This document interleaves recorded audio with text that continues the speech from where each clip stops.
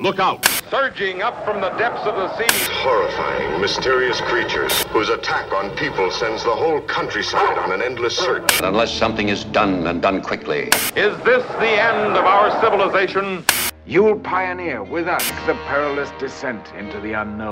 What does that mean? What are you even talking about? A deep, penetrating dive. In the last calm and reflective moment, before the monsters came. Humanoids from the Deep Dive. Welcome to the podcast Humanoids from the Deep Dive, where we dig deep into the meanings and context of your favorite monsters and monster movies. Each traditional episode sees guests and co-hosts and myself give our take on an important movie, monster, and or film, and what we think it means using everything from history and philosophy to films and folklore.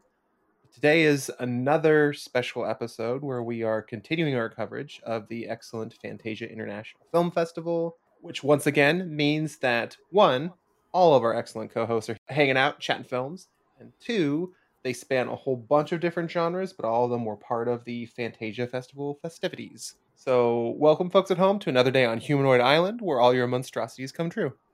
Yay! Yay! I continue to be your host, Jeff Ewing. I'm an entertainment contributor for Forbes and Looper on everything genre film. And yet again, we have all our co-hosts. We have Luna Manui, we have Andre Couture, we have Mike Vaughn. Basically, our Monster Milkshake brought all the co-hosts to the yard, and we are damn proud of it. Damn right. So, everyone, how are you all doing today? Yay. Doing good. Excited to talk about Fantasia. We haven't really debriefed about any of these films, so I'm excited to chat about them. Absolutely. No, me too. Actually, folks at home, this whole show is basically a big ol' act of love to genre cinema. And this week, we all watched a bunch of stuff, and we're just going in raw chaos. I barely know what everyone is going to be reviewing. So it's going to be awesome, and I'm super looking forward to the surprise, because I don't get surprised anymore. I rarely even watch a film, and I'm like, well, I didn't expect that to happen. I'm always just like, oh, okay. That happened well. Yeah. Right. This was in the press release. Yeah, exactly. Like, I saw that trailer. Who couldn't see that trailer? And that is why I don't watch trailers. Yeah, I don't do those either. Yeah, it's honestly, it's a good move not to, but with my new work, I kind of have to keep tabs of like new trailers, and I don't watch them every time, but you see them sometimes. Yeah. Okay, so does anyone have any preferences on who wants to talk about their film first? I mean, I can go first. Let's I don't mind.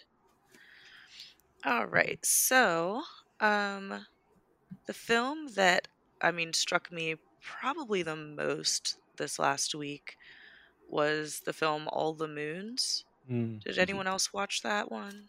No. I did, I think. I saw that one. Sure. So the synopsis says, an impeccably crafted and heart-rending variation on the vampire genre, which takes its place among the best of the bloodsucker films.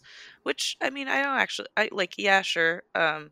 These synopses really throw me for a loop. Like, maybe I should start writing them. It is a little sensationalist. It's going 2 for 3 right now, at least. Right, yeah. So, it is a vampire film. I'll try not to spoil much of anything, but it is. What I found really interesting is that it's from the Basque region of France and Spain. So it's just a very interesting dialect to listen to, and I found the setting just absolutely compelling, and that's probably just my love of that area of Europe and the history of that area. But as far as the movie goes, like it starts with a what do you call it? Not a convent, but where kids live there in the convent. An orphanage? Or something like that. I don't know. But It's some kind of sanctuary for children, I think. It's just child jail. Yeah, child jail. Religious child jail. Like a child depository. Like, I have this spare child here. Yeah, exactly. And essentially there is a war. It says which one. I forgot which one. Yeah. And the building gets destroyed, and this is not really spoiling anything if you saw the cover of the film. But a small child gets rescued by a vampire and eventually turned. I thought the lore of the vampire was really interesting in this one. Sounds like they can only choose one, which is supported later on in the film. In general, I just thought it was a beautiful, sweet, like, heart-touching story that happened to have vampirism in it, and it's more of like that the vampire aspect of it is just embodying the other, or different, or what monsters usually represent. And I just thought it was really beautifully written. The music is just gorgeous. The cinematography is amazing. I thought the child actor was incredible. She did a great job. Yeah, like I won't spoil anything, but I think that the culmination of the film was a beautiful take on what it would mean to choose one person as your vampireling, I guess. And how that affects things. It's just, I don't know. I was left awestruck at the end of it, so I highly, highly recommend it. Yeah, I feel like it reminded me a little bit, not necessarily tonally, but just in terms of what it is of kind of some early Del Toro films. Yeah, I could see that. Yeah, because it doesn't really have like the dark fantasy tone that his movies often do, but a lot of his films have these supernatural goings on with these things that we would consider to be monsters, but the real terrors are the navigation of the human world and its terrors. And I think that really comes across because you don't really, I mean, yeah, vampires, whatever, but the monstrosity is war, Yeah. and what it makes people. Right. And also how it affects everyone and their economy. Yeah. Right. But then the way that all of those things come together to specifically rob a person of their childhood and their innocence.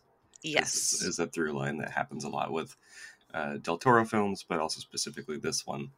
And that's a theme that really goes through all the way, like all the way through the film without like getting too detailed and spoiling anything. Yeah.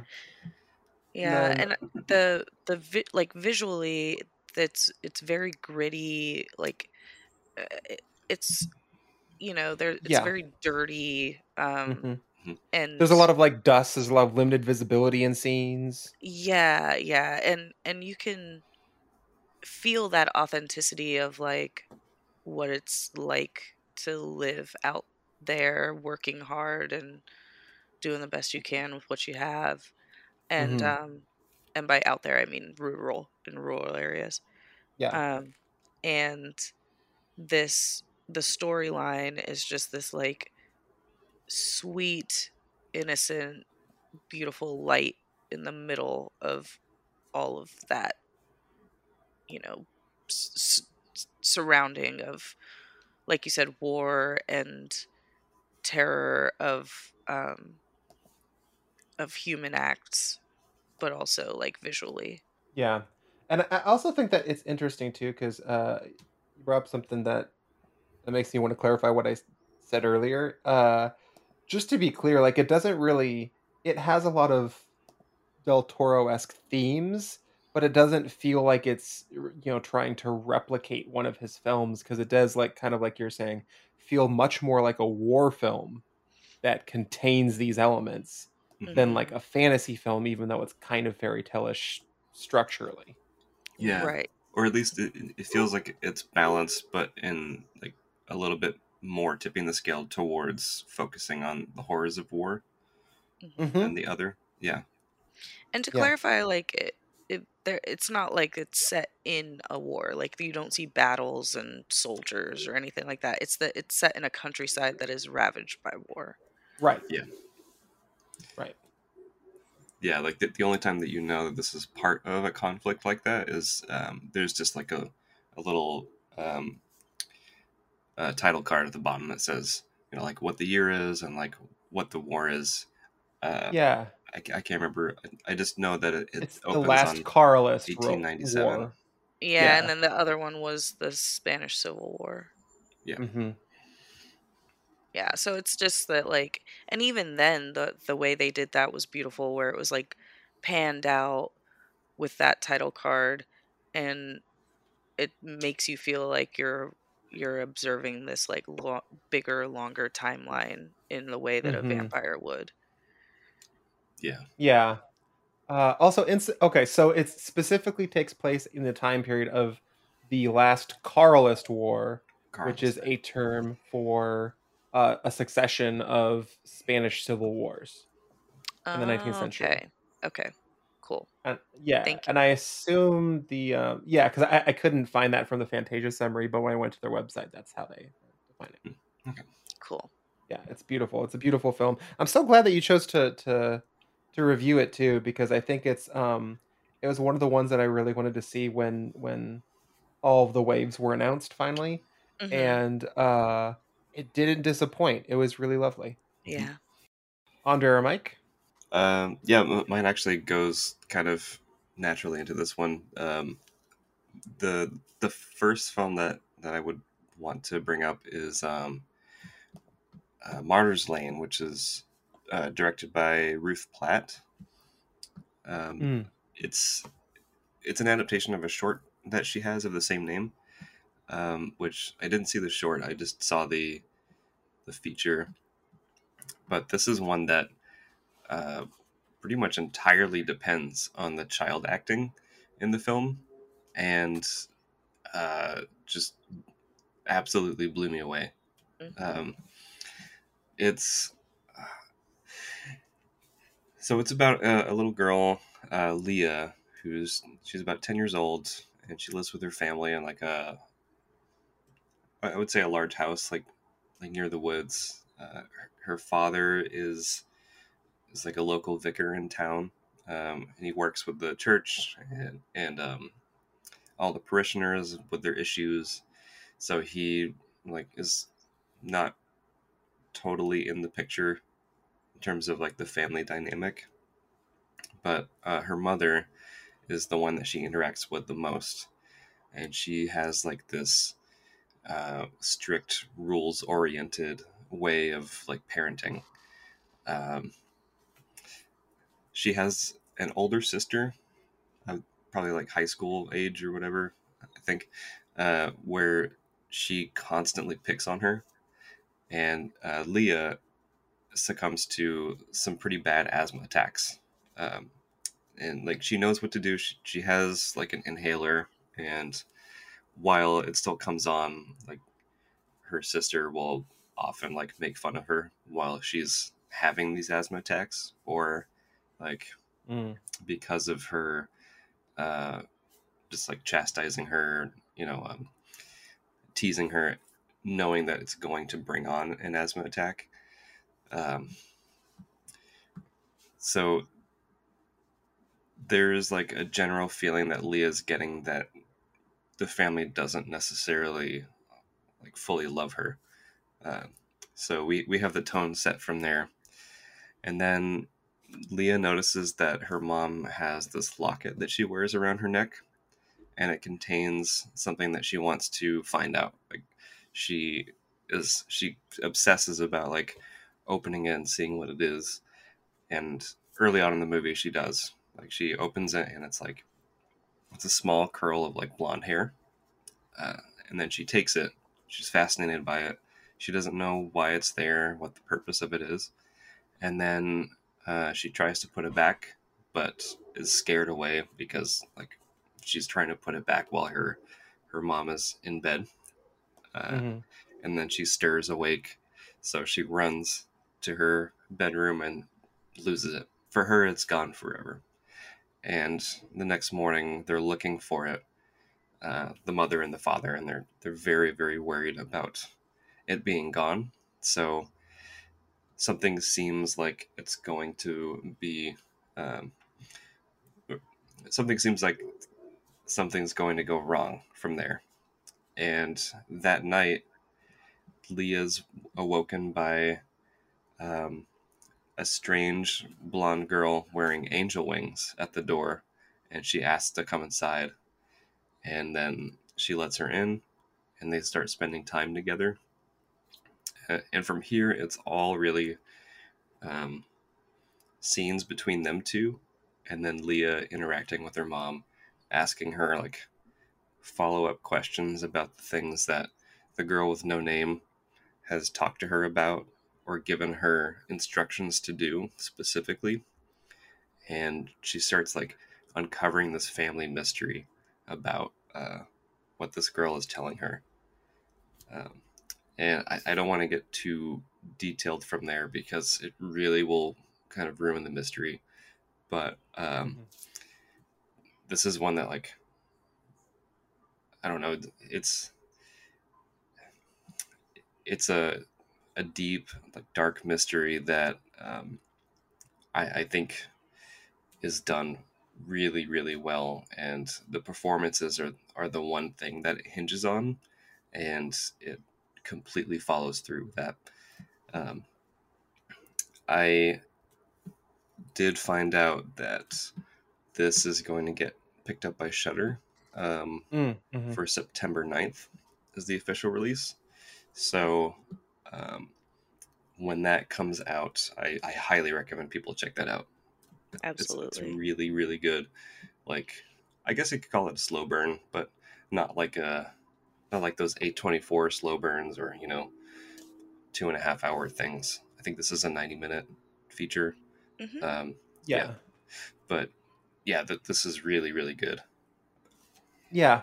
Because I feel like I found it very engaging and atmospheric, and the young actresses really hold your attention. They both bring a lot of energy and a lot of like a really nice magical feeling in how they interact with each other and in the world. And so it is a slow burn, but also it's certainly not boring. Oh yeah. Yeah. I dug it.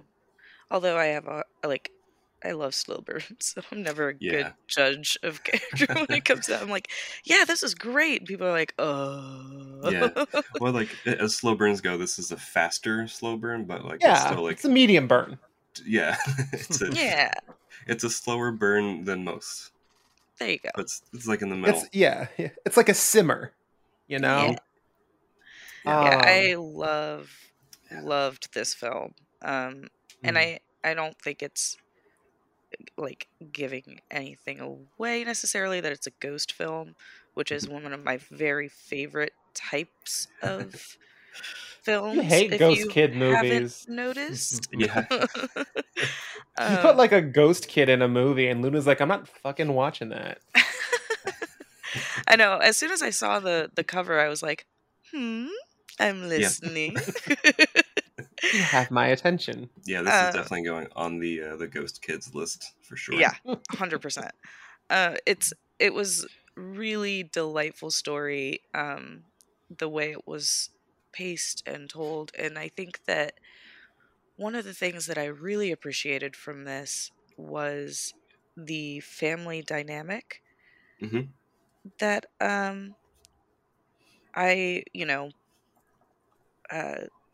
I think is pretty common. It's commonly commented on for sure, but especially in British households, culturally, a lot of the those that were in the Empire. I'm blanking on words today.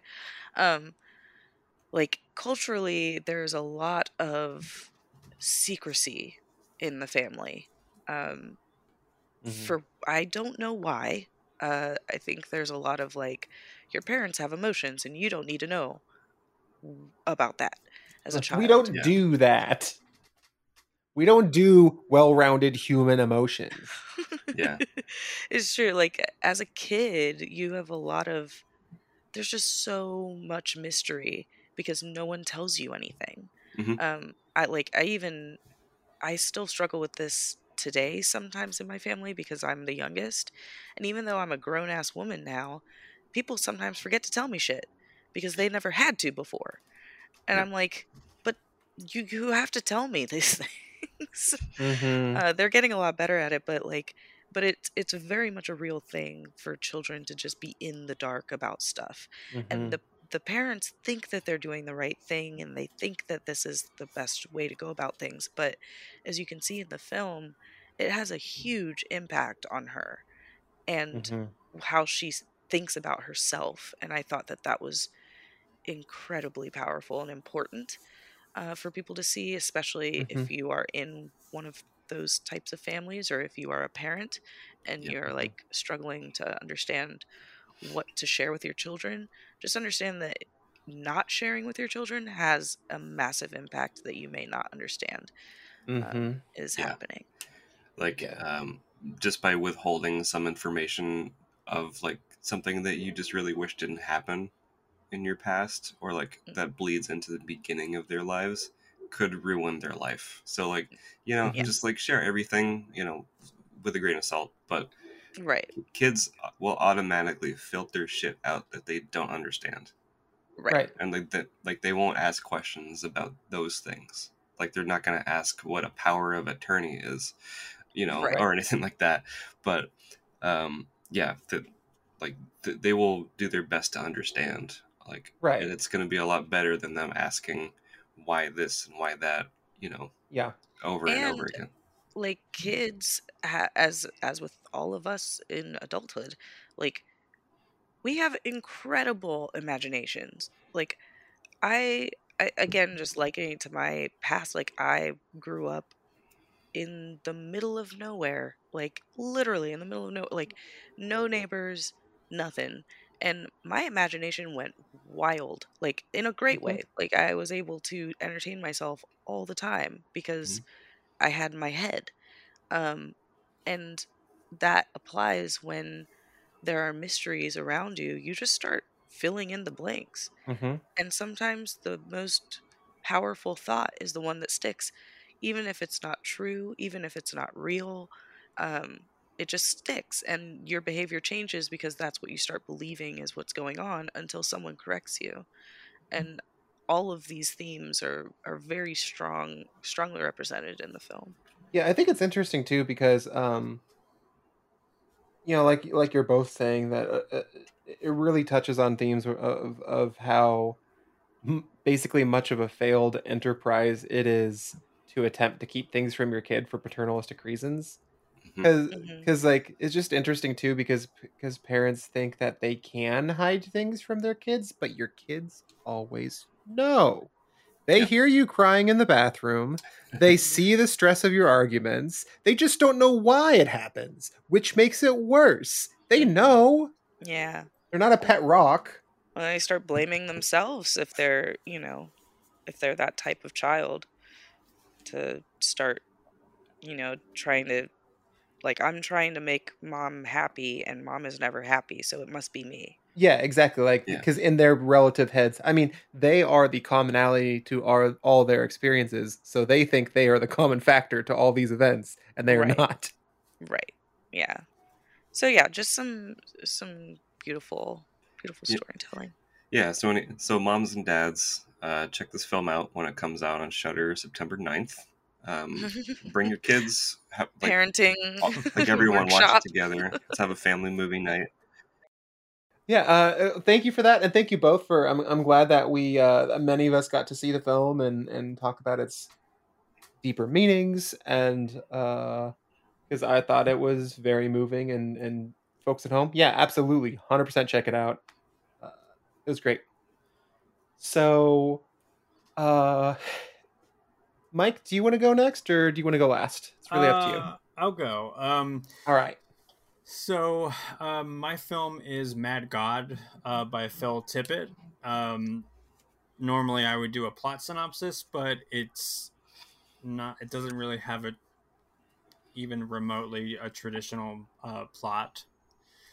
But I will say that it's like 95% stop motion, and so I know that the history behind this is kind of interesting. Apparently, Phil Tippett started working on this in the late 80s, early 90s. But I guess after Jurassic Park, he kind of abandoned the project because he thought that stop motion was not a thing anymore. Which he was like partly right. So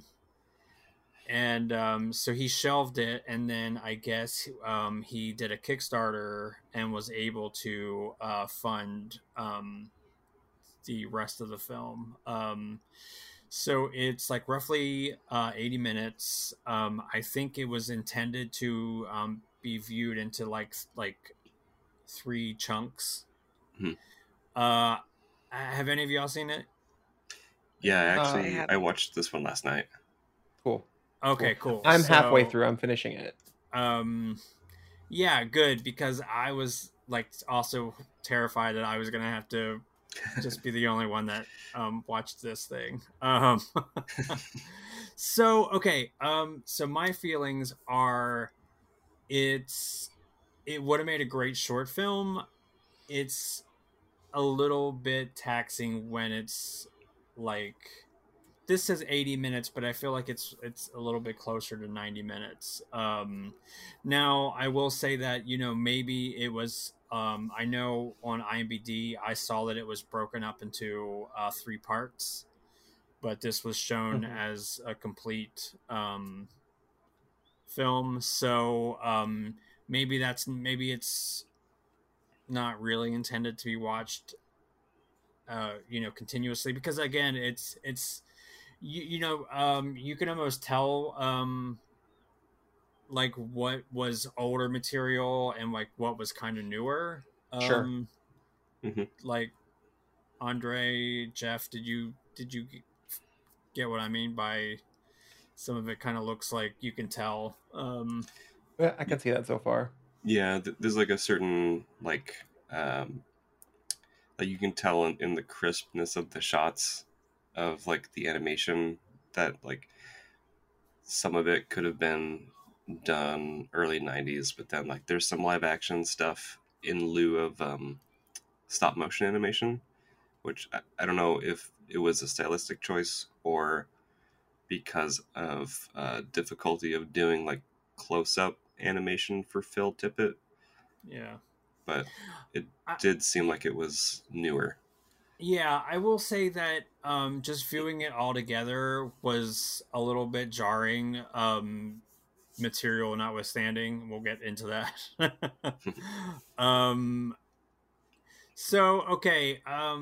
It's really interesting. It's it kind of reminded me of like one of the notes that I took was it seemed like some edgy goth high school art project, like film project, but done at such a massive scale. Which yeah. I don't mean that to sound like a slam, because like it's not. It's like Phil Tippett is a legend. Yes, right, and deservedly so. Yeah, so like just going over some of his credits, right away you have like stuff like RoboCop, you have Jurassic Park, you have Return of the Jedi. He did some work on Empire Strikes Back. Well, he's basically one of the most influential and accomplished like stop motion animators outside of Harryhausen. Yeah, like basically. So it's so you have like what kind of like, this is a hard review because it's like it's such a visually stunning and disturbing film. It does it such an injustice to try to like explain in words, because it really is just a sense. It's like just overwhelming visually. It's like staggering at points how meticulous and detailed it is. So that's kind of what kept me going. I mean, I didn't mind that it was not really a plot. Again, it's just more like a stream of consciousness. Like it sounds super cliche, but I feel like it's maybe one of the closest things to capturing like an actual nightmare. Mm-hmm. Yeah. Where things just don't really have a narrative structure like a dream / nightmare. It's weird dream logic. Yeah, like stuff's distorted, stuff's like, I mean, this movie is covered in dirt and grime and blood and pus and mucus, and there's not. And that's just the theater. Yeah, I mean, there's not. It is like the most grimiest movie I've ever seen, and that's really saying something because I've seen a lot of disgusting movies. Yeah, and that's not. I mean, and that's not a slam. I think it's, Tippett really swung big with some with his mood and setting and tone. I mean, tonally, it's just very. I mean, some of it's like later on, it seemed like things literally brightened up. Again, it's a little jarring because I think this was maybe meant for like 3 chunks. Yeah, like an episodic. Yeah. So when things switch from like dirty grime to like day glow, like bright neon, it's a little jarring. But I mean, again, I say jarring, but it's not necessarily bad. It's just it is what it is. So just like it's just kind of like it doesn't seem like that's actually the way they intended it to be screened, and so to critique it is not even really a criticism of the film per se. No, it's a criticism of it's more like a warning. Yeah, I'm surprised that like if it was originally released as like 3 separate acts or chapters, like if those weren't in like already in the full length version, like a act or chapter markers denoting like a separation between those, because the only like actual narrative that you get is at the very beginning. There's like a scrolled text, literally a scroll text of a quote from Leviticus, but then after that you're just like you're thrown into it, like you don't have any reference point. Yeah, right. Yeah, like I'm looking it up on IMDb, and I had it just open for like reference, but it's split up into parts 1, 2, and 3, which are dated 2014, 2015, and 2018, and then 2021 for just the entire thing. Again, I'm not gonna like bitch about this a lot, but I was kind of wishing that there was like some press material that could give me a little more context, because it seems like the making of it, or at least just like the genesis of it, would actually be pretty interesting as well. But there's really not that much. Like I said, there's a little blurb on Wikipedia, which take with a grain of salt. So I mean, apparently, like this was a project that was like over 30 years in the making. And I mean, it is really interesting, and it's like almost just like I said, overwhelming with the visuals and the detail. I really I super didn't like the live action stuff blended in. I think sure it took me out of it. Like it took me out of like this wonderland of like grotesque, you know, where everything's a little bit glitchy, a little bit dirty, a little bit wrong. Yeah, like it felt like I was like just navigating a Giger piece of artwork at times, with everything just being like phallic-y and skeletal and dark and dirty and you know, I keep saying grotesque, but that's, I feel like, the perfect descriptor. I feel like you gotta be warned by anything that opens with a quote from Leviticus. Yeah. You know what I mean? Because it's like we folks at home, we have had to stop recording so many episodes because Luna will just come out of the woodwork and the first words out of her mouth will be like, anything living in the water that does not have fins and scales is to be regarded as unclean by you. Leviticus 11:12. And I'm like, God damn it, Luna, we're not even talking about water shit today. Yeah. Damn it, goes on about like, consuming the flesh of your children and wait, you can't eat children anymore? That's bullshit. And she's like, thanks, Mike. She's like, the sons of Aaron, the priest, are to be fire on the altar and arrange wood on the fire. And I'm like, calm down. No, I refuse. The barista just got your name wrong. Just get past it. I refuse. We're going to talk about it now. Like, we're talking about unclean water things. Damn it. Yeah, I mean, I will say when it kind of came out with that, I was a little eye-rolly. Yup. And I was like, oh boy. With this. I was like, strap in, here we go. But then I was like, okay, I was digging it until, again, where you could obviously tell where stuff was updated and worked on recently, and then it went into like the live action stuff, which again, it took me out of it, and also it just felt unnecessary, and it didn't, I think, blend well with the rest of the because okay, so even if these are meant for like chunks, I still kind of feel like it blends live action with the stop motion, and it's just, again, it doesn't work for me. So Andre, what did you think? Because I know you saw the entire thing. So I was with it until a certain point, and then it lost me for a little bit. It's like, without spoiling, it's like a scene with some surgeons and literally ripping out the person's guts and everything. I was like, okay, nightmare imagery. But then it cut to a different scene from there, and I was trying to figure out if this was a different person or if this was that same person.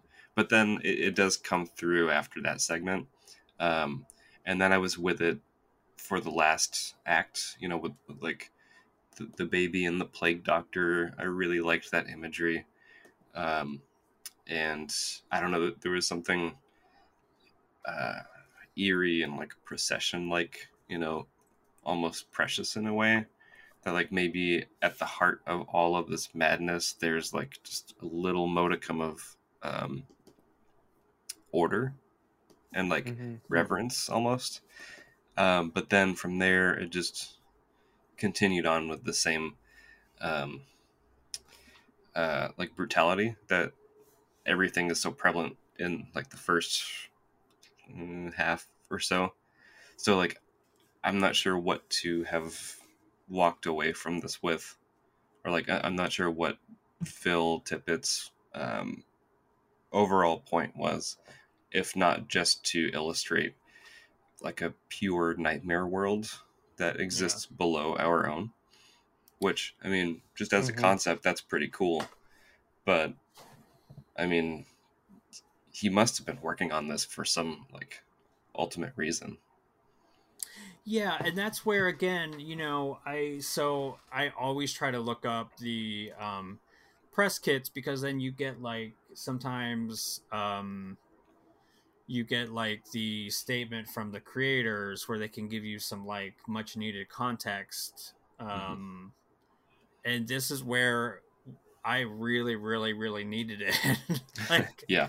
And yeah, so yeah, same. I didn't get it. I didn't know. I didn't think that there was an overarching point. I mean, I guess it's almost like you can maybe like piecemeal your own conclusion, but it didn't feel like there was any intent rather than just a nightmarish kind of stream of consciousness. Which, I mean, I know I keep coming back to that, but this is really like the only way I can kind of describe it. I mean, it's such a difficult. I mean, I'm kind of glad I'm not writing a formal review of this because, you know, I can like describe like you can describe everything, but it's almost like it's so visually unresting that it's kind of hard to just really sum up in words. Yeah. Like there was some like legit stuff like it didn't like disturb me to the point where I had to turn it off, but like I started it last night and I finished it today, so I was like, this is probably great to watch at like midnight, yeah, like almost before bed. And because usually that shit doesn't bother me. Like I'll watch like true crime stuff like before bed. It's like my lullaby. Your bed just ritual. The movie just kind of reminded me of my high school reunion. You know, it's all chaos and suffering, and then you don't know where you are anymore, and you lose all track of time or narrative structure. Yeah. Also, what did you all think about like so I think, Jeff, how far into it were you? You said like shoot. Was about half, you say? Probably about like 40 minutes. Okay. So there's a lot of like giant breast creatures. Yeah. Yeah. And I'm like, that's interesting. And also I wonder if that's something Phil's working out. Yeah. It almost looked like a big booby Rancor. Almost. Yes. Oh my gosh. Yes. Yes. Big Booby Rancor is my future band name. Some diarrhea issues. Yeah. Yeah. I definitely. I was thinking Rancor, and then I was like, oh, duh, he did Return of the Jedi. Yeah. So yeah. Yeah. There's a lot of like suggestive Rancor imagery in this. Yeah. So it's almost like well, George. So this obviously didn't happen, but I like to imagine that this happened where George Lucas was like, no, you cannot have breasts on the Rancor. And Phil's like, but I want it. And he's like, no. He's like, for the 80th time, no. And he's like, okay, design a Rancor. And he's like, here, it's a breast monster. No, you can't put a breast monster in a family film. And he like throws it on a literal pile of other rejected. And he's like, you don't understand me, Dad. And you know, I feel like George Lucas should have learned what it's like to tell another creative person no. It's true. Yeah, that's so completely true. I mean, but what was kind of cool was like it did feel very like, I mean, not really. So it felt like there was like some elements of Star Wars that it kind of felt like if like David Lynch got to do his Star Wars. Mm-hmm. And by that I kind of mean like the creatures. I mean, I don't know, like there was kind of like I mean, like especially in New Hope where everything was kind of like, it was like a dirty, unpolished kind of future. Not like the squeaky clean 2001 kind of future. So it almost like in that way kind of felt a little like Star Wars, which sounds very weird. Yeah, but like those the flora and fauna of Star Wars, that it's like inherently just very malicious, you know, like Like, Yeah. oh, like look at this cute little thing making weird noises, but like no, it's hunting something. Like, get out of its way. It's gonna devour this like sandworm in front of your eyes, and then it's gonna like giggle and then slither away. That's the kind of like, you know, stuff that I think he put into like the Star Wars films that definitely comes across here. Yeah, like you can kind of see, it's interesting, like reverse engineering. You can kind of see like some of the like more like horrific fantasy elements that he kind of snuck into like some of his like more mainstream work. Well, and also like specifically, he worked on Starship Troopers, and like a lot of those creatures, I'm like, yeah, that's very much. But again, just with breasts. So, folks at home, go see Mad God. It's exactly like Star Wars if Star Wars were made by Freud. Bring your children. Yeah, do it. Yeah. Because they need to know where they fed. Yeah, don't hide anything from them. Yeah, we've established that's a bad plan. Yeah. I was thinking, like, when you said about Martyr's Lane and like, oh, take your children, I was like, this is kind of a perfect segue into yeah, so yeah, it was a lot. It was it's interesting. Like, it's so Luna, it's still streaming until this today at 4:30. Today? Shit. 4:30 West Coast. Excuse me. So it would be okay, so I have some more time for you. Yeah, so it's still up on the platform. It's not very long. They said it's like 83 minutes is what they say the runtime is, but maybe a little less when you factor in like the probably like 2 or 3 minutes of credits. So yeah, check it out if you can. It is just very weird. And actually, have you all seen much of like David Lynch's like short films, like his early films? I haven't seen a lot of the early ones. Andre, I couldn't hear you. Did you say? I've seen a couple, but those are like his 2D, like, I don't know what style that is, but like, you know, those old school projectors that you know you would get when your teacher like does a math problem on the plastic piece of paper or whatever. That I think the one that I remember the most is like, it's super long titles, but like one of them was like 3 men get sick and then one of them die or something like that.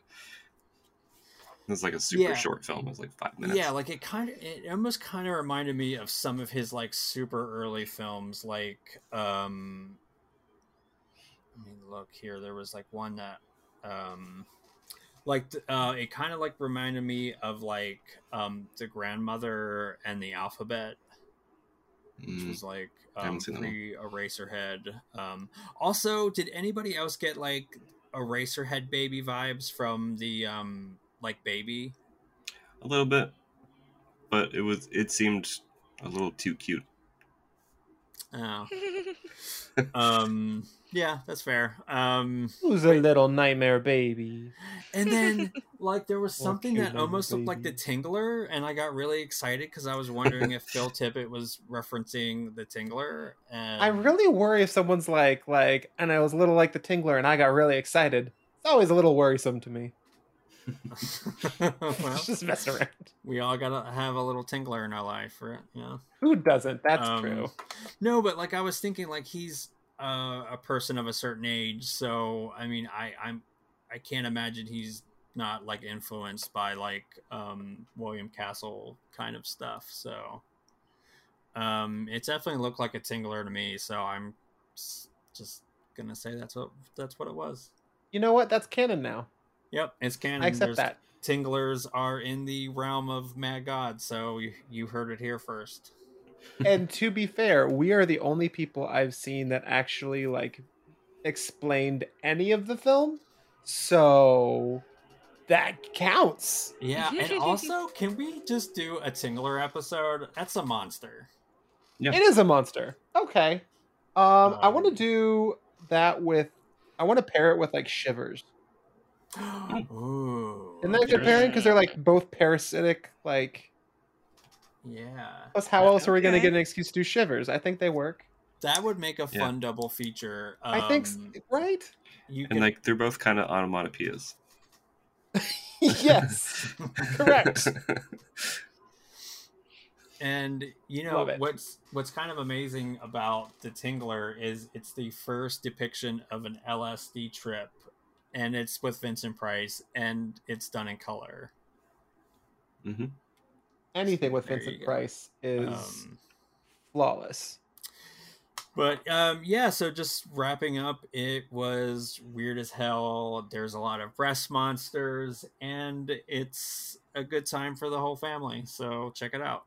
Yeah. Take your kids, pre-book your therapist appointment. It's gonna be great. Yeah, it's one not to watch if you're in a really dark or weird place, because it's a lot. Well, thank you so much for that, Mike, and for that caveat. I think that's notable and important. So for mine, I was choosing between two, but then I ultimately decided to pick Ruben Martell's "Don't Say Its Name." Oh yeah. Fine. It was an interesting one. Luna, did you see it? Did you see it? I did. Yeah. Okay. Awesome. Yeah, I Awesome. saw Did this you all one get to see too. it? I Cool. did not Good. see it. Sorry. Okay. Cool. Well, okay. So it takes place in this kind of isolated, snowy indigenous community. I think it takes place in Canada. Certainly filmed there. Mm-hmm.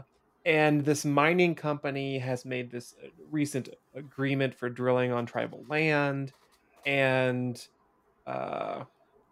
you know, they sign the checks and they shake the hands, and so it's approved, but it's still going to be harmful to the local area, as mining often is.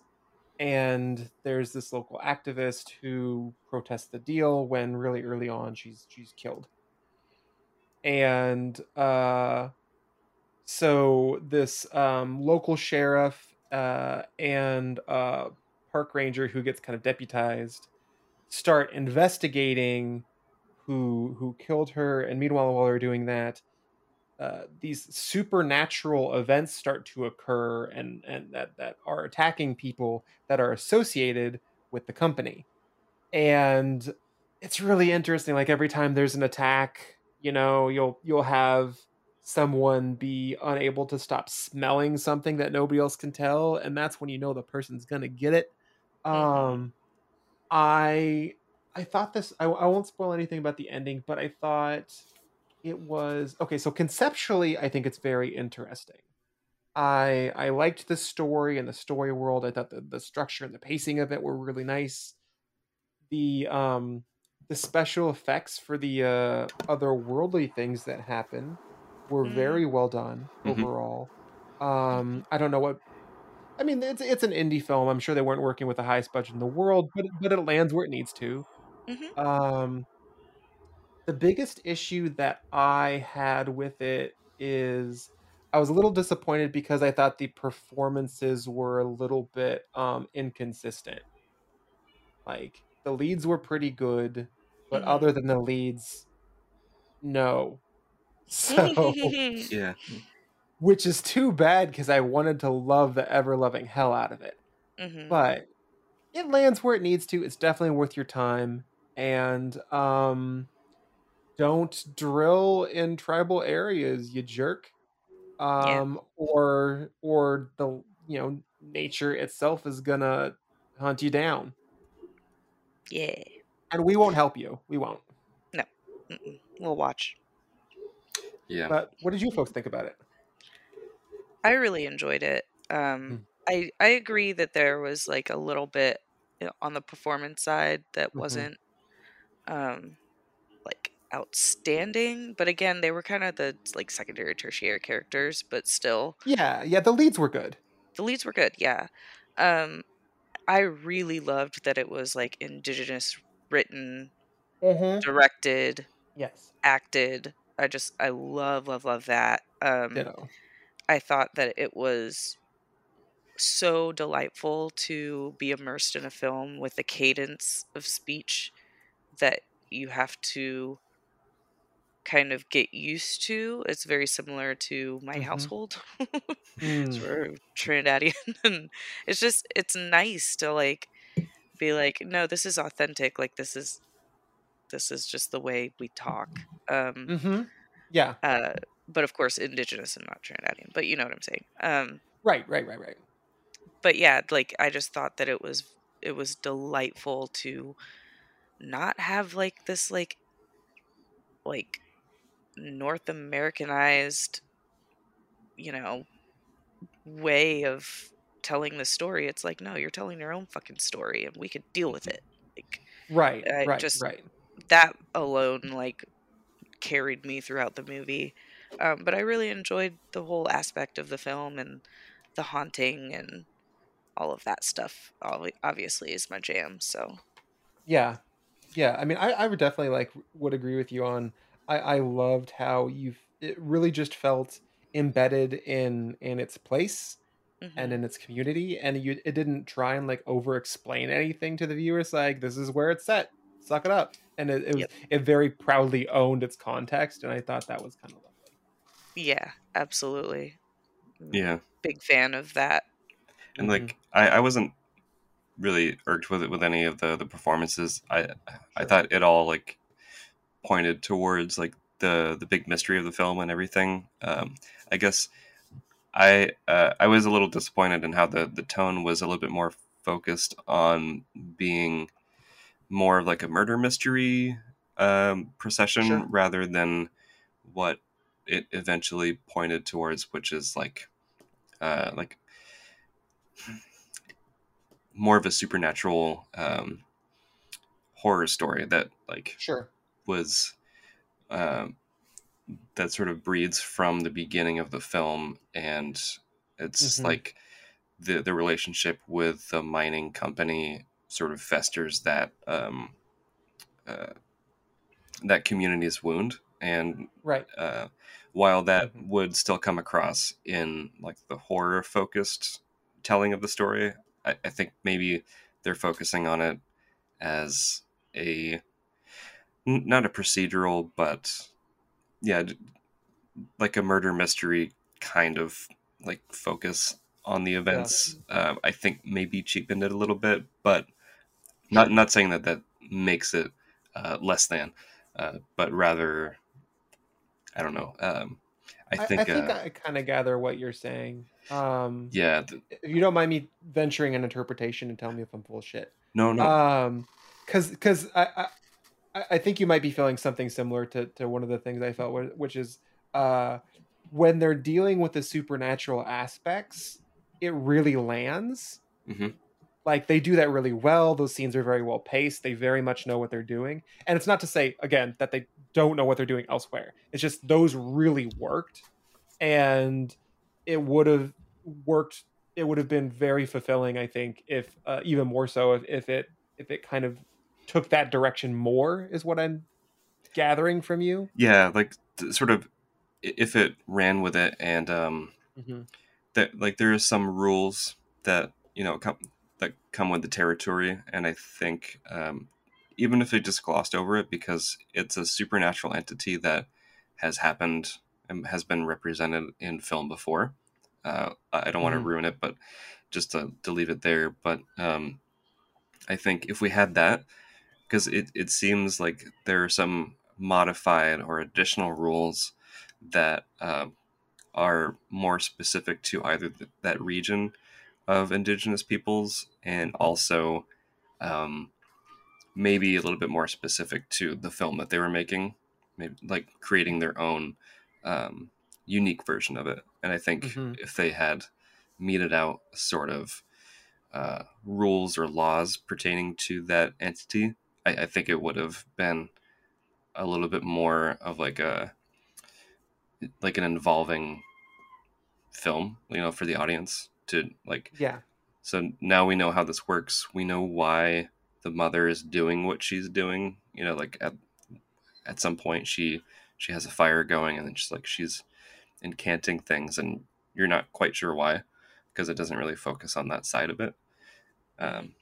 So yeah, I think if it brings us in a little bit more, it would be a lot more engrossing. So I just felt like I was a little bit at a distance while watching it, but still thoroughly enjoying it. Interesting. Yeah, I appreciate that. I can kind of see where you're coming from for sure. Like, especially the way you just described it.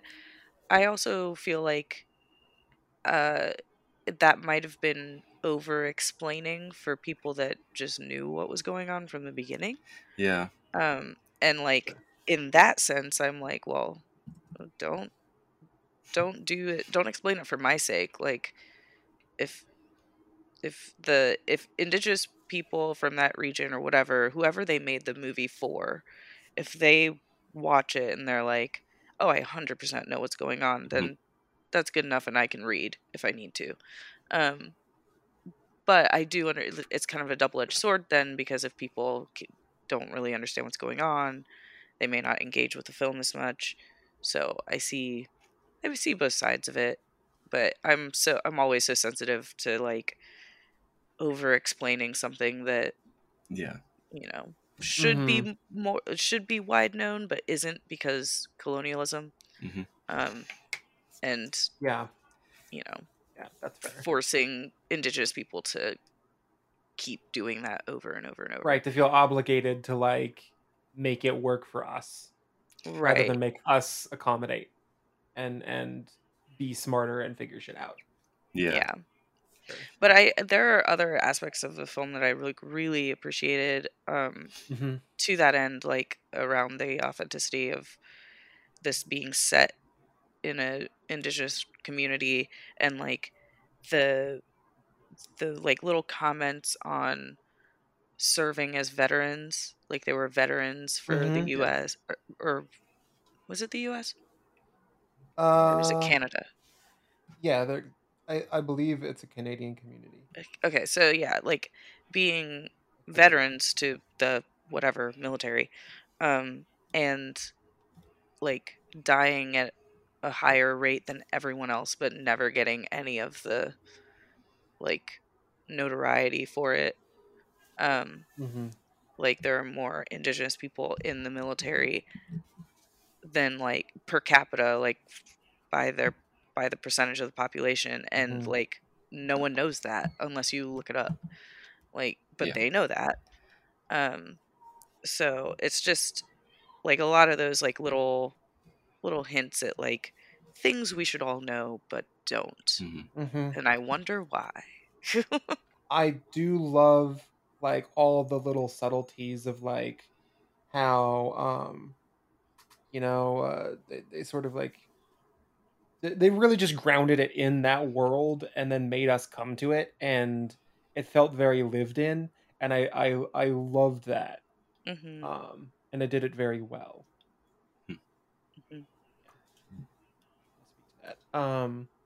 Cool. So yeah, I would definitely say, folks at home, check it out, and yeah, it's absolutely worth your time. Definitely recommend it, and hopefully it does well enough to get a director's cut, and I can see more of that cool entity, because they did a good job with it, and I would love to, revisit it a little bit more again. Yeah, this would be a great acquisition for Shudder too, because like I think that its audience would definitely explode a little bit, if they do hit that platform. Yep. Yeah. And then because I also know that like really good entries in sort of indigenous horror totally land on Shudder, because I know Blood Quantum was huge. Oh yeah, and the Deadlands, another very talented yeah, right. And all of them, including this film, are very well done, very talented, and so I know that the platform definitely likes to acquire diverse films from diverse filmmakers. Yeah.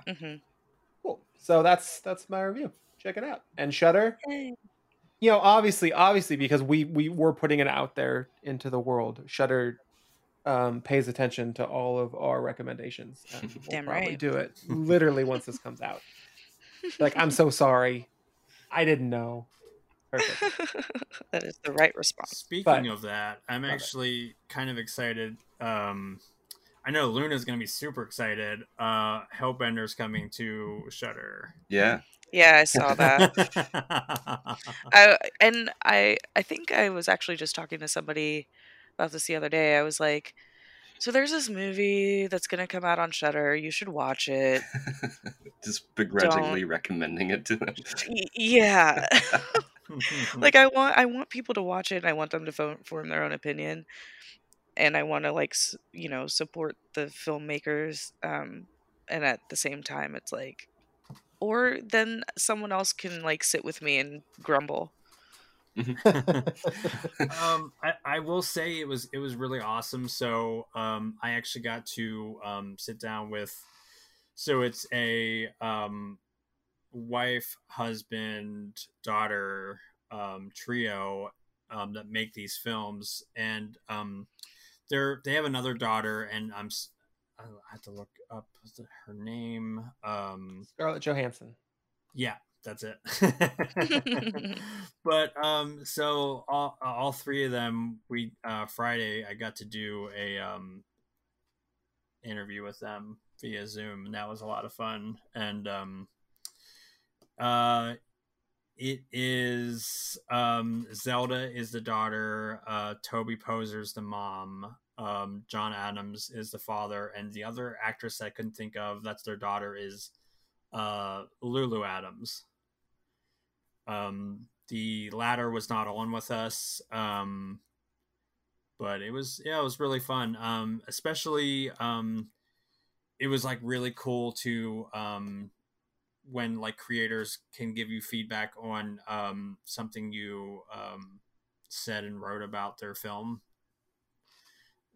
That's always exciting and terrifying at the same time. Mm-hmm. But it was all positives though. It was kind of not. It was really refreshing because I jumped on a few minutes early, and somebody actually had finished early. Like for those not in the know, when you do like press junkets, you only have like a small window of time, and I always try to be like super respectful of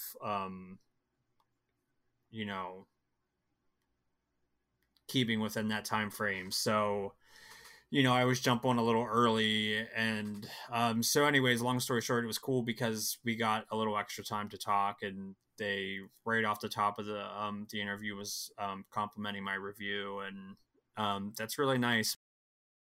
And for our final film, it's one that won't be premiering at Fantasia until the 25th. It closes out the festival.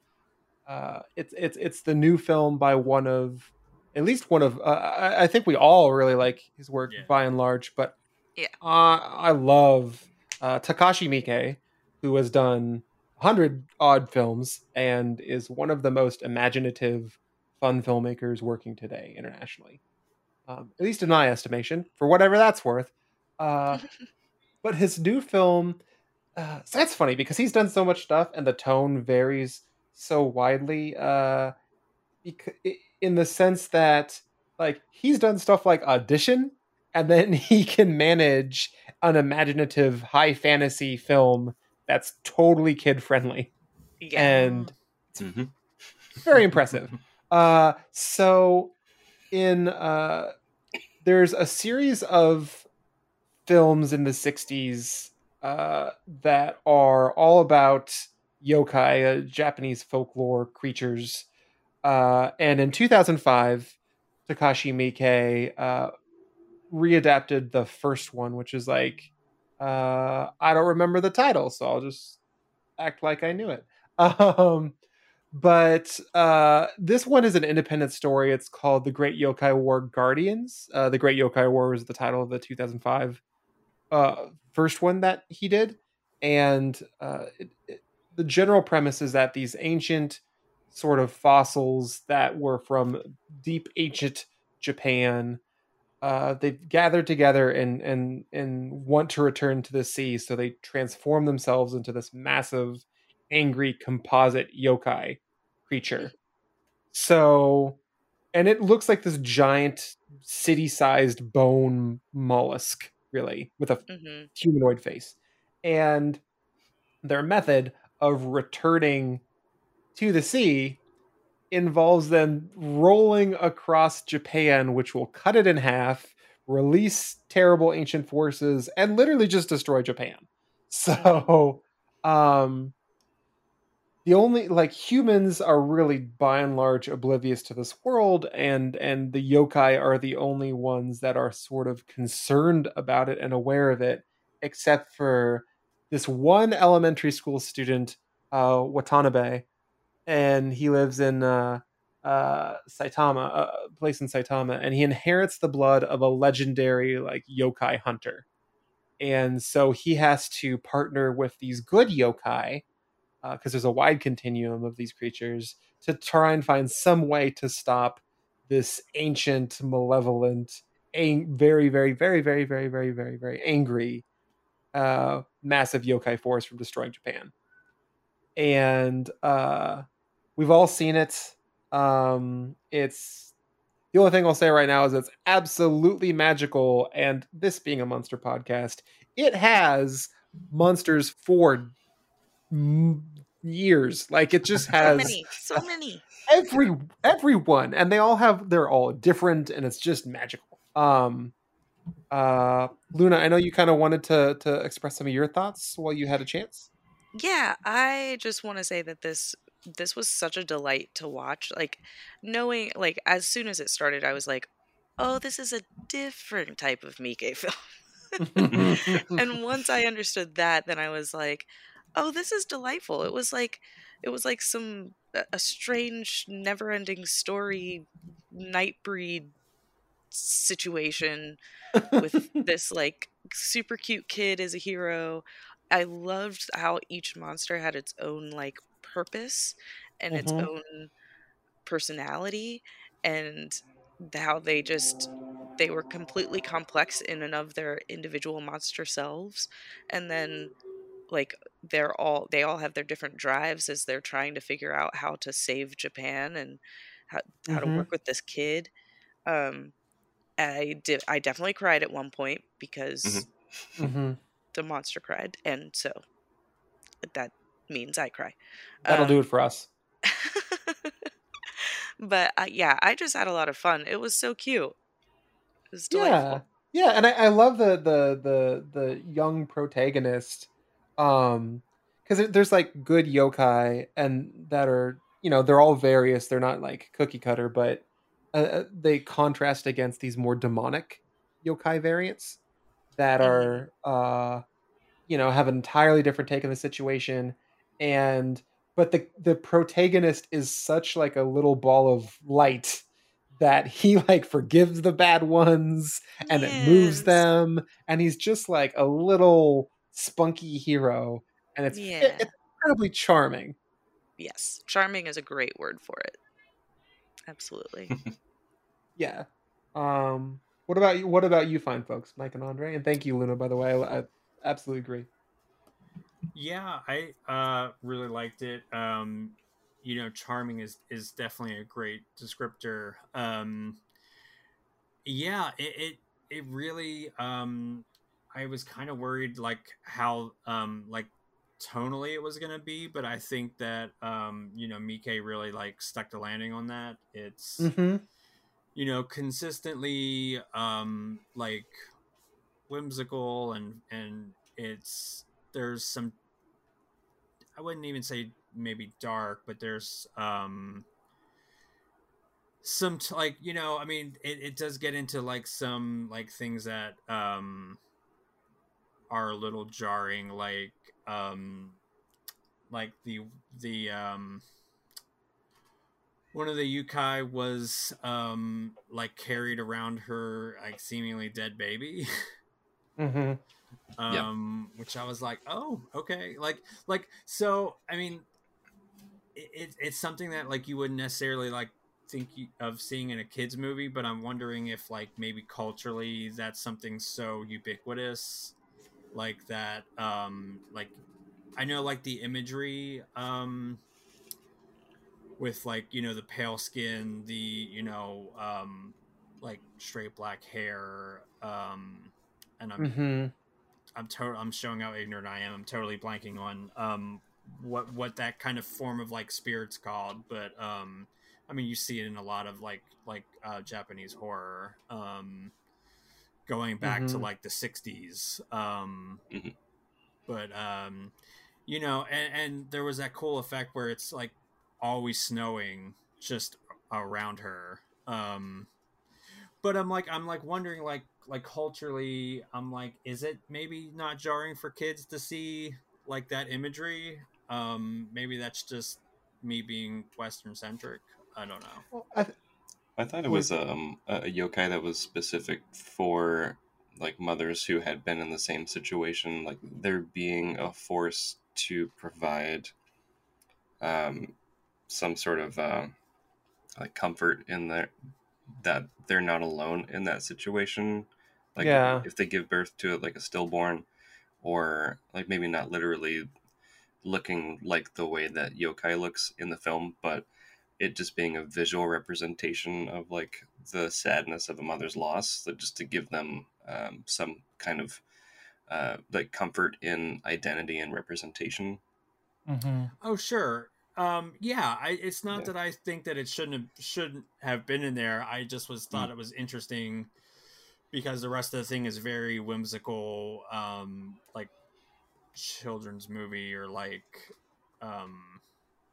so that's why I was kind of curious if maybe I'm just looking at it too narrowly from a Western perspective. It would be interesting to, you know, I should just do a cultural deep dive and see if that's, you know, something that I need to update my learning on. But I think there's like there's like hundreds of yokai, right? And I don't know specifically which one it is. I'm not an expert at this time because there are so many and it's not a culture that I come from. But with that caveat, there's one called Yubume, if I'm not butchering that. And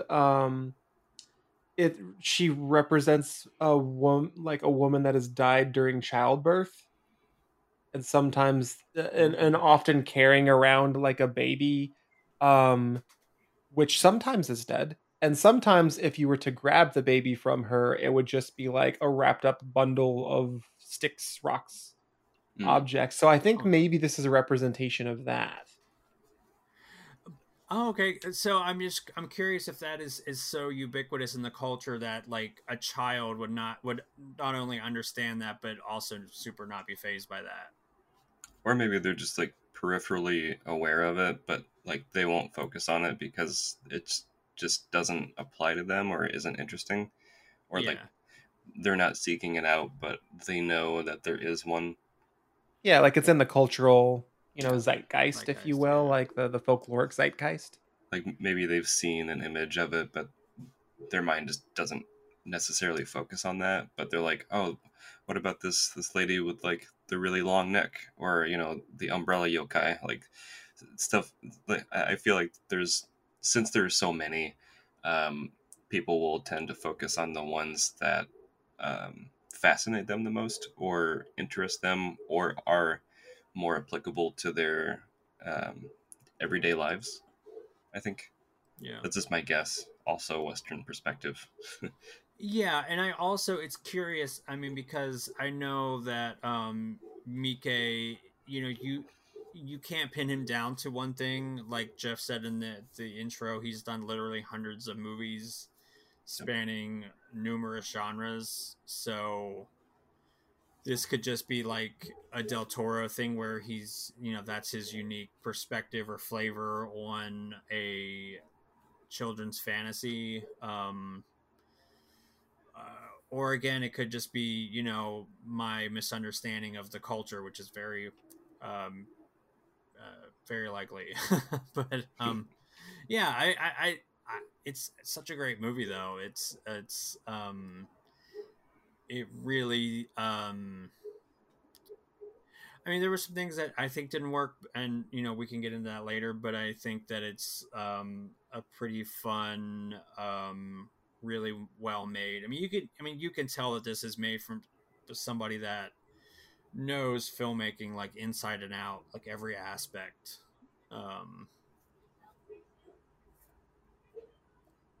Like there's, I mean, it's incredible filmmaking on display. I think the plot, it was a little saggy, but we can get into that later. But I mean, just from a technical standpoint, it's like really fantastic. Yeah. I don't know. It seems like a nice, I wouldn't call it update, but like follow up to this, like a spiritual successor follow up that he did from 2005's Great Yokai War, where it also uses like the same hero's journey beats that goes through, you know, just to hit like those. What am I trying to say? Like the fantastical adventure arc and contour of the film, but it also has like a really unique and exciting B story that happens alongside it, and I don't know. I think is probably a better follow up to his own film that was based on another film. So it also includes a larger world of yokai that also introduces like a giant version of the yokai, which shows up in the first part of the movie with like the giant mollusk just like tearing through Japan, which sort of shows that it's not all going to be like hundreds of smaller yokai fighting one giant one. Like there has to be some other balance that happens in the movie. Mm-hmm.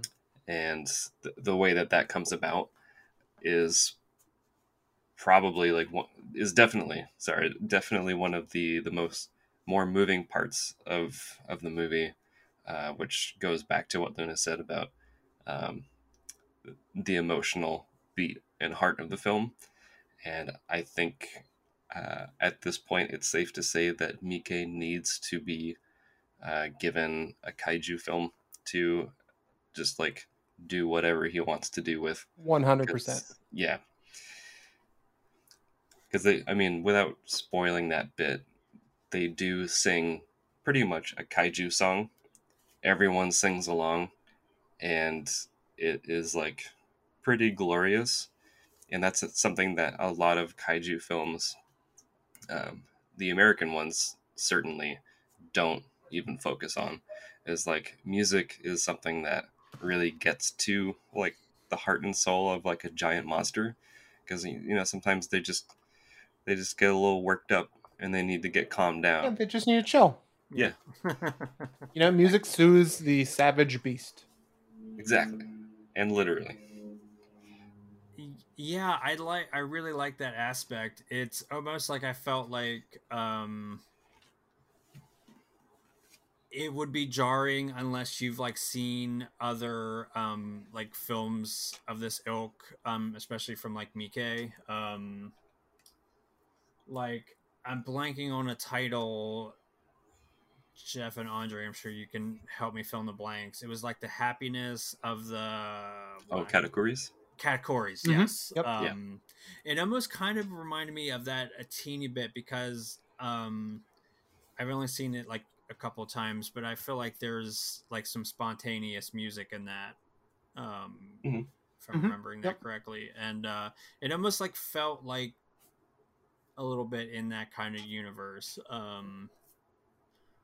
And it is interesting too, like you're mentioning culturally how, like in American monster movies, like the military or another monster, depending on what specific threat it is, but there's definitely like a tradition to, good-hearted appeals to the kaiju or singing songs that appease it. And you'll see that in like Daikaiju, you'll see that in Mothra. So it's definitely like it's definitely a tradition we don't have here. Mm-hmm. Yep. It's definitely like a tradition that we don't culturally have here, but it's super cool.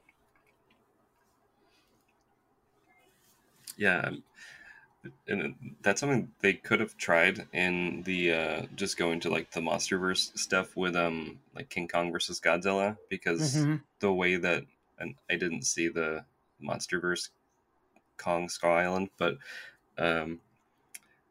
in a lot of the the older iterations of King Kong films, like he's roused by like, you know, drum beats and chanting and singing, but that also counts, I think, as like a kaiju song, a giant monster song or ritual, and like I think could have been burst from there to include like, I don't know, like a natural progression of musical appeals to the monsters. Yeah. And it's interesting too, because it is like, it's something that, like you mentioned, is in the original King Kong, and it carries over into King Kong versus Godzilla, but is not present in the American remakes at all. So it's another example of that cultural context that's super interesting. Yeah, it would be kind of awesome to see if it was done respectfully, if they could maybe do that in a Western film, like in a Western monster movie, because it is really interesting, and I mean, who doesn't love a good musical number? Oh, totally. Especially when it's like being, you know, sung to a giant beast god. Yeah. I mean, again, respectfully, I mean, I don't want it to feel like it's appropriating, like culturally, but yeah, I mean, I just want musical numbers, is what I'm trying to say, in monster movies. So I feel like there are ways that you could do it that aren't like otherizing or exoticizing. Yeah, exactly. Like you could even have it be like the monster overhears like someone doing a live performance and they become fascinated with it. It doesn't even involve other cultures. There's ways to fit it in. Yeah. But yeah, I love the movie. It definitely like the 2005 one, which I know Andre you saw, it has like a very similar tone, but the story is entirely independent. Yeah. That's it. Go on. Sorry. Oh, I was just gonna say, the 2005 one reminded me a little bit more of like a Wagnerian like ring cycle sort of scope that goes from like recruiting the hero and then taking the perilous journey, you know, forward with like a motley crew of like randomly seeming assorted yokai to overcome this unspeakable evil, which is really just kind of focused on kind of just one guy or like one specific demonic yokai. But with this one, it seems much more of like an overwhelming force that every yokai needs to rally against and like use your or their collective powers and abilities to communally work together to repel. And I think that comes across a lot stronger in this film, and is ultimately it ultimately leads up to like a bigger, grander, and more emotional finish, which then leads into, you know, the song and then like the finale and the denouement. And it just really, I don't know, everything about this worked for me pretty much. Me too. Like I love that it also teases, so there's this big apocalyptic threat, but then it also teases that there are consequences to there are other additional consequences, like it unleashes something even worse maybe. Yeah, so it teases they were talking about this that big world. Yeah, because the sadist in me kind of wanted to see it go into the ocean, just like to see how it could get worse. but it makes sense where they went from there. Yeah, but yeah, I loved it. I would recommend folks at home that you check it out, and if you get so Arrow, the distributor, is going to be releasing a remastered set of the original 360s yokai films, and also with it is going to be a remastered release of Miike's 2005 yokai film, which is long overdue. Yeah. Like, to watch that in preparation for this episode, we had to like find a copy on YouTube that was not great quality. So, but check it out and check out the film, and hopefully you get a chance to see it on the 25th. Yeah. And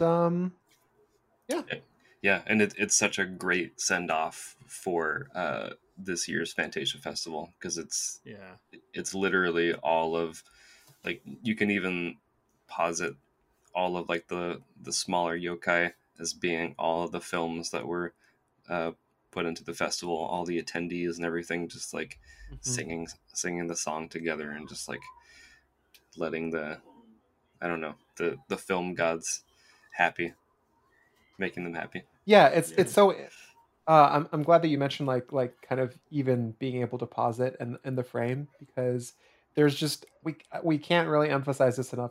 There is so much detail in the film. Every single yokai has a different backstory, a different personality. They're all very detailed and in construction. Like, it's not like you have just like you have like 100 werewolves. It's like you have such a diversity. Like, it makes Nightbreed look small. Like, it's ridiculous. And it's just completely imaginative and creative, and I love it. And at that, folks, thank you so much for spending some more time with us, and hopefully get a chance to check out some of these films. All the ones we discussed are absolutely worth your time.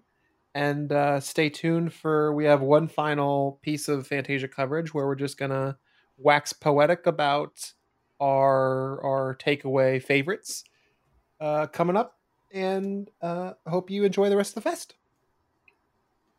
Once more, I'd like to extend a special thanks to our guests this episode, and to all of you out there listening. From the dawn of recorded human civilization, we've been fascinated by monsters and the monstrous.